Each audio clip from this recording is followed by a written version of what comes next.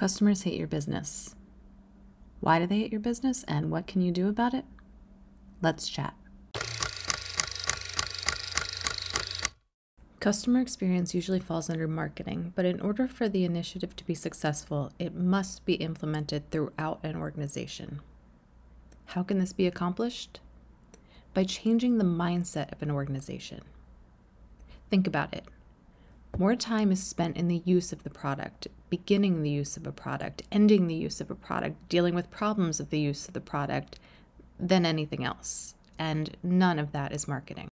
A customer's experience with a product and an organization is dependent upon the operations department more than any other. The operations department is the link between so many departments within the organization. Operations connects sales with customer service. It also connects product development with sales and customer service. Operations connects sales and finance, sales in the C-suite, sales and IT and marketing. If an organization is functioning effectively, the operations department is the glue between them all. But all of that is overlaid by the human relationship aspect of business. At the end of the day, business is still a human-to-human interaction, whether you are a brick and mortar or an online business. Regardless of if you are a B2C or a B2B, you are still working with human beings. Successful organizations need to not only understand efficient and effective business processes that keep the machine moving, but also they need to understand humans and their reactions.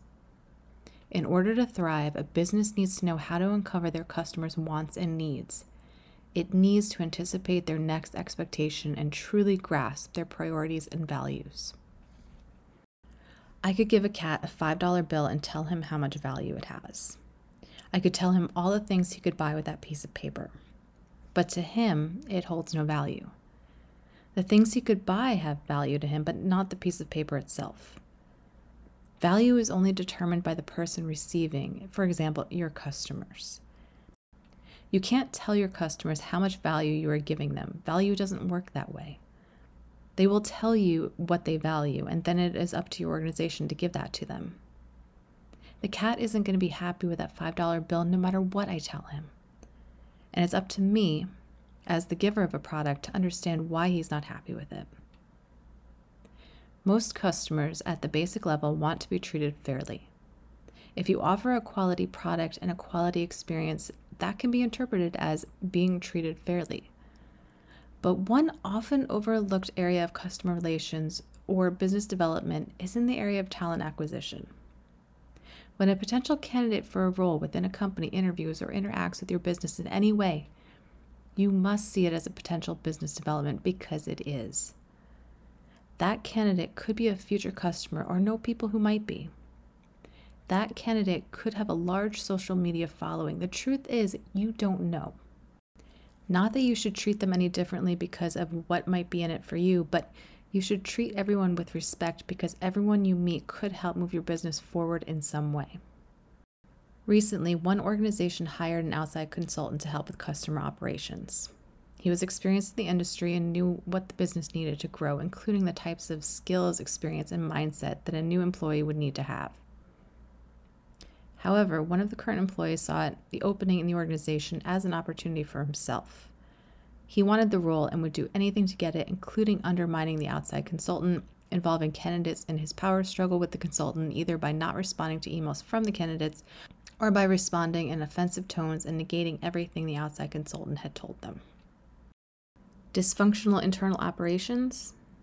Yes, but also terrible human interaction skills, meaning zero human interaction skills. And the employee's role was in customer relations. The future doesn't look bright for this organization if they keep this particular employee in such a customer and potential customer-facing role. You can lose customers by treating them so disrespectfully and at the same time demonstrating to those potential customers how badly your organization is in need of some customer service training. Why would they want to get involved with your business on any level, whether as a customer or an employee, if that's the case? Operations plus human interaction skills, process and people. Streamline one and enhance the other. Streamline one in order to enhance the other. But don't think that by streamlining your processes that the people part will take care of itself. It won't. Attention must be given to it, otherwise examples like the ones I've just mentioned will occur. Remember, people are the ones with the credit cards ready to buy your product, or not.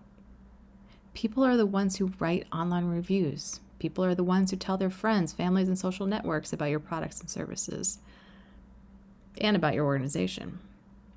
People are the ones who write articles or produce podcasts. People and process. Fix your processes so that you can pay more attention to the people.